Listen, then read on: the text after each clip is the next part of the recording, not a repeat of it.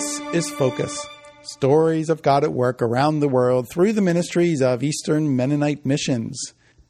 Our story today takes place in East Asia, and due to the sensitivity concerns of this region, the names in this story have been changed. God is at work through the ministries of EMM, sometimes in obvious ways and sometimes in ways unseen. And of course, only eternity will reveal what God has truly been up to. As the recent school year was wrapping up, there were picnics and celebratory meals for Leah. There was a usual end-of-semester picnic for the students, as well as goodbye meals and events for a co-worker who would not be returning. Where Leah lives, picnics and celebratory meals always involve singing, and people usually contribute a song from their hometown. This time, Leah was once again asked to sing a song from her hometown.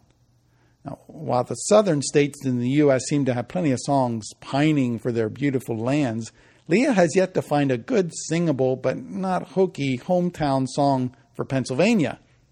So Leah pulled out the nearest folk song she could find and remember the words to, and everyone seemed to be satisfied. The song was John Denver's Country Roads.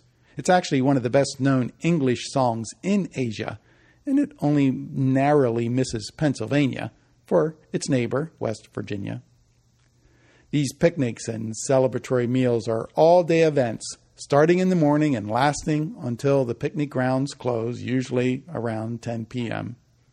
So Leah continues to invest in relationships in this region, with the ultimate goal of having this people group join in the heavenly celebrations written about in Revelation 5, which says, "And they sang a new song, saying, 'You are worthy to take the scroll and to open its seals, because you were slain, and with your blood you purchased for God persons from every tribe and language and people and nation.'"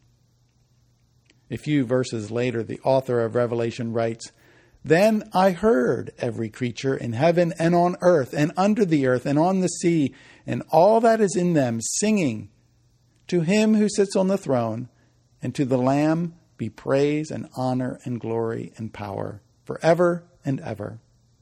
So with this in mind, Leah continues her work in hopes that someday in heaven she can sing, celebrate, and eat with these wonderful friends from East Asia. Or perhaps you or somebody you know would like an opportunity to engage students with the gospel by teaching English. Native English speakers with at least 2 years of college in any field are qualified to teach the language to people in a community in Central Asia. A TESOL certificate would be helpful, but that's not required. To check out this opportunity and others like it, go to our website, emm.org/serve. Thanks for listening. I'm Joe Hollinger for Eastern Mennonite Missions.